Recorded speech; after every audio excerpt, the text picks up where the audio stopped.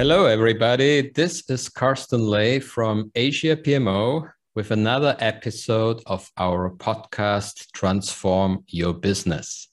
Today, as a guest, we have Chris Kruppa from semdi Solution. Chris, hello. Hi, Carsten. Happy to be here. Thank you. Please introduce yourself. So, as you said, my name is Chris. I'm running a little consulting company called semdi Solutions. We support organizations in we call it the tagline, Great Organization That Matters, which basically is for us having an organization which is resilient, adaptive to current circumstances, or staying relevant in changing environments. Yes. Yes, and we happen to work together, let's be very honest, right? semdi Solution and Asia PMO, because you are more the expert in Agile Leadership, Agile Coaching, Management 3.0, and we come more from the traditional project management and OKRs. Yeah? Yes, yes, exactly. Yeah. So you also deal, same like us, or sometimes we even have projects together, of course. You deal with transformation clients, right? Most of the clients who come to us want or need to transform. Yeah. So what are the specific topics you see where clients come to you for transformation, or the specific needs? Well, specific for us mostly is they already started a transformation project by themselves. They are basically saying, hey, we need to be more agile, or sometimes also more lean in terms of product development. And they are doing that things, and then it doesn't really work that way as they expected, or they have some impediments, some problems, some challenges to work on. And then they come to us and ask, okay, Chris or semdi, can you help us to figure out what's going on? This is mostly on the topic on when they are software development companies, like product development companies, apps, on that topics. We have also worked with some other organizations on the, for example, FMCG market, who have a specific challenge to be able to respond to the market as fast as, for example, software companies, because usually the run on FMCG is more plan driven. You need to have a longer plan beforehand because you have a product or service creation phase where you define the product portfolio, and they wanted to also, for example, be a bit more responsive to the market because of the changes. Yeah. And that's maybe an interesting example for our listeners. There's not everybody is in the IT space. Can you be a little bit more specific on this example with FMCG company? What was going on? What was their issue? What did you solve? I can't go too much into specifics. Okay. But basically also here they had this very plan-driven approach in the past. It was one of their challenges was also it was very departmental, right? So you had marketing team, you had sales team, you had portfolio team, you had supply chain team, and so on. And everybody was doing their work. They were all managed individually. And then as a pilot team for one specific portfolio, they decided, okay, let's bring all those three different functions together into one team, and let's focus on achieving the target with our customers to bring their products faster to the customers by having each of the team members or each of the different functions in one team and then working. So we did 2-week sprints, for example, or 2-week iterations where they planned for 2 weeks what is a little bit their plan in the initial setup. For example, how will they set up the product portfolio? What will the supply chain team need to do, and so on. And then they, then 2 weeks later they were looking at it. What did they achieve? And adjusted their plan. So we're using like this iterative model of Agile to have quick feedback.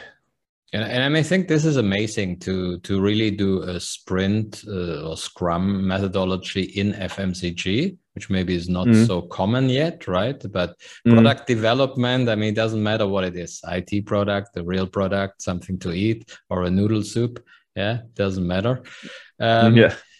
And like you said, so they are normally very departmental driven, which we also see as one of the big obstacles with OKRs, of course, right? We love to create projectized OKRs because both Agile and OKRs have this thinking to break the silos, or at least to bring people closer together versus a value proposition or versus company targets than thinking in functions or structures.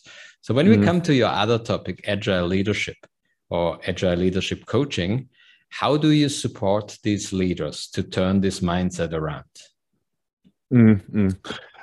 So number one, what one of the main point or one of the main challenge is how we looked at organizations in the past, which it was not wrong for the time being, which is a little bit different today. But in the past, I mean, it all comes from manufacturing, right? Management. And we were thinking into, okay, we have a plan, we run the plan, and then we have a demo, and we have a product that's, for example, a car, right? What it could be. But this was on the given time when this was created. It was the right approach because, I mean, people were not that educated. People had different contexts, right? I mean, there was more poverty in the past than it is now, and so on, right? So young people talk about like millennials and so on. So what we support, or what I mostly support then the leaders with, is helping them to understand that organizations or teams are not the same like they were like 50, 60 or 70 years ago, right? So that we need to look at at teams in a different way, that we need to find a way, because we know that if people are more educated, they can make better local decision making already, right? So because they have the education, so we don't need to be that powerful, hierarchical, authoritative leader anymore. We need to be able that we can say, okay, they can do their job already. We just have to give them the environment. And this is very difficult for a lot of people. And even myself, sometimes I struggle with that, because we are always confronted with our own integrity towards our accountability and responsibility, right? So we feel accountable, so we need to make sure that everything goes the right way. So that's one way how I help the people and support them, the leaders, to make them sure and understand. So how can you test things without being this authoritative leader, right? How can you keep things under control without and giving up control without losing responsibility and accountability? And it's not easy, but it's an interesting journey. And how do leaders respond to that? I mean, from OKR consulting, we only see two issues. First, leaders don't want to lose the power. So if you make things less hierarchical, you get backlash from leaders because they're like, no, you don't tell me how I run sales or marketing. And then sometimes even when you say they are millennials, but even in that generation, not everybody is open and ready to be empowered and be idea driven or listen to. So how do you deal with that?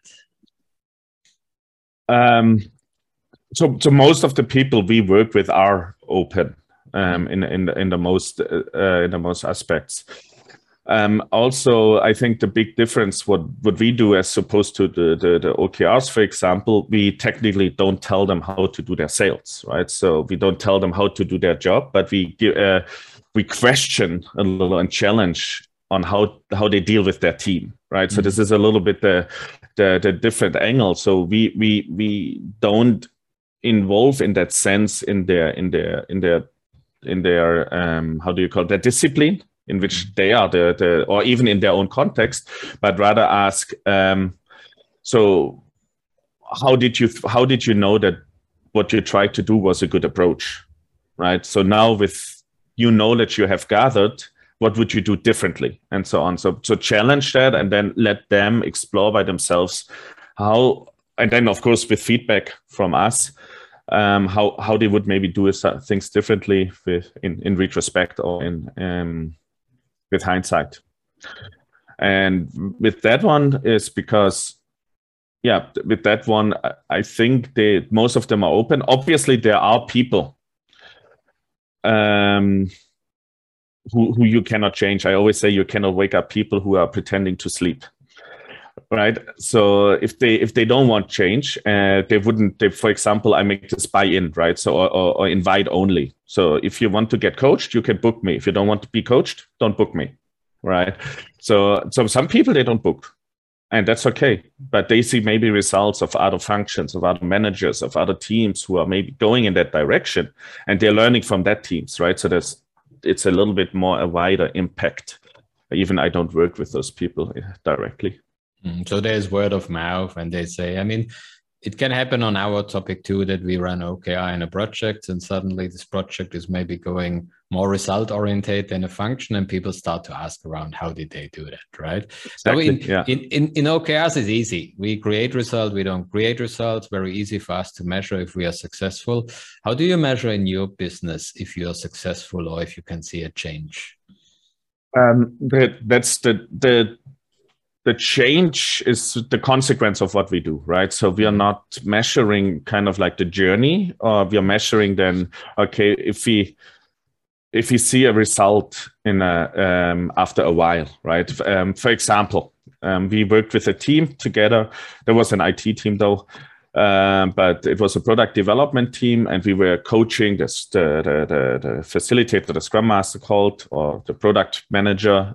We were coaching them. We didn't coach the team directly, right? So we were only working with the facilitators, but we attended all the meetings. And then we could see that after a while, it takes time. The teams understood through the coaching and then a different facilitation of the team, how much power they actually had, right? So in the beginning, that team usually developed some features, but that was usually not needed by the company. And then the CEO would say, yeah, that's good, but actually we needed something completely else.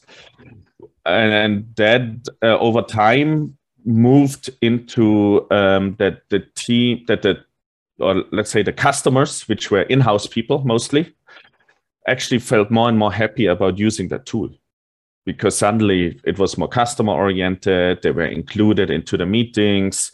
And that was the consequence I could measure, right? I could see that, hey, there is more happiness in the team. Features are getting, for example, released. And the in-house customers said, thank you. Simple things like that. Whereas before they were just complaining, why is that not built yet? Why is that not built yet? I need this. And later on they will say, thank you, that's exactly what I needed. And wow, I could do that better thanks to that feature, and so on. So it's maybe not directly visible, but you can see a change in culture when we work on those things.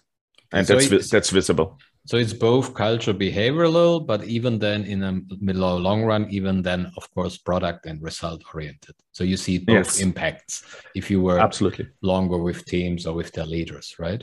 Yes, just to be very clear, so you are doing agile leadership with the leaders, but you also do facilitation of team meetings. Is that also something, or? Not directly. Mm-hmm. I do facilitation of leadership meetings, leadership retrospectives, and so on. But I mostly work really with the facilitators of those meetings and give them tips and tricks on how to work. So our motto in that sense is that we empower and enhance the capability of the people who are already there. Okay. And then they would do their job better through that. It's a longer approach than if I would do it directly, but our goal is to be sustainable, that we would then say, hey, in the end, that's, you don't need us anymore. So I was successful in that sense. It's similar than us. I think in that one, we agree. Absolutely. We don't want to be on 5 years projects with a client, right? No, that's not the target. The target is to show clients some month how we do it and help them directly, and then empower people inside the client to take the job over, right? Absolutely. So you facilitate the facilitators. I facilitate the facilitators. Yeah, Yes. Maybe a new slogan. Think about it. Yeah, you're welcome. Yeah, by the way. Thank you. Awesome. Okay. Yes. Good. Thank you so much so far.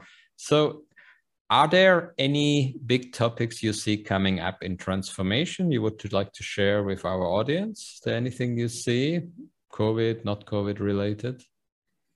I think right now with what I have to say is I mostly work with Vietnamese teams here in Vietnam. And right now under the current conditions, I see that probably in terms of transformation, team empowerment, team motivation will be maybe something which could be more and more important in terms of agility, right? So how can I be close to my team member if we are not sitting together?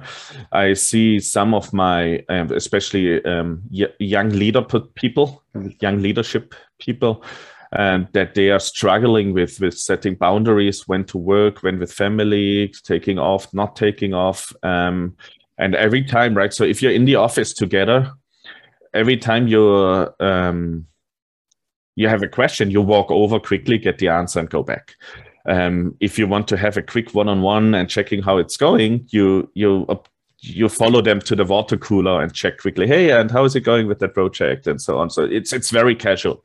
This casualty, if you want to enable that online and per remote, you need a meeting for everything. Right, there are teams which are trying to keep like Discords open or chats open, but then there's a lot of chaos going on in those chats because everybody's then shouting in there, right? So it's good for casual, but it's not so good for focus when you need them. And I think that's something. So I work with a lot of leaders who are they have meetings from 8 a.m. in the morning until 10 p.m. in the evening, constantly, one after the other. And I think that's something we need to address. That's not sustainable. But obviously they do this because they care and they want to be close to the team. But they need to find out a way how we can deal with that. And I think we haven't found a reason yet. So that might be something in terms of transforming to a remote business, is how can we keep that engagement level? And this is a very good thought, because a lot of people always use the buzzword digital transformation. And of course, it doesn't matter if we're in or outside the office, the world is very digital. But maybe the biggest challenge the last 1-2 years was really to transform from a team setting, from a very rigid supervised setting into a home setting, which partly is touched by digital transformation, but partly is more touched by a personal transformation. Yeah. How to manage people, how to be responsible towards the job when you are not in the office. Yeah. How to trust people, which maybe is also one thing you do, right? That yes. Because there is no supervision anymore, and there's always this XY factor thinking, right? That we have still a lot of leaders, they think automatically they cheat, right? Not the automatic thinking they will do the job.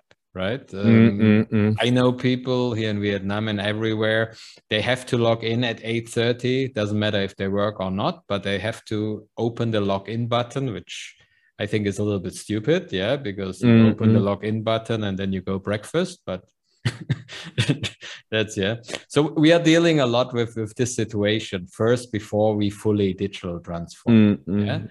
So if we come to the end of this podcast, and thank you for your insight, it's very good, and also to bring it to very lively topics and examples. So in a nutshell, what would be one of your advices maybe to deal with the situation now, or to empower your teams when you look on Agile Leadership? What would you advise our audience? The one sentence would be probably learn to be comfortable with uncertainty. Right. So uncertainty was always there. We never could predict the future. It's right now. It's just more visible with the situation. And I think one of this is we need to learn that it's not easy. It's a journey, but I think that's an important sentence to say. Okay, thank you, Chris. This is great. Yeah, and thanks everybody. Thank you for being here. And thanks everybody for listening. Our podcast, Transform Your Business from Asia PMO. Thank you.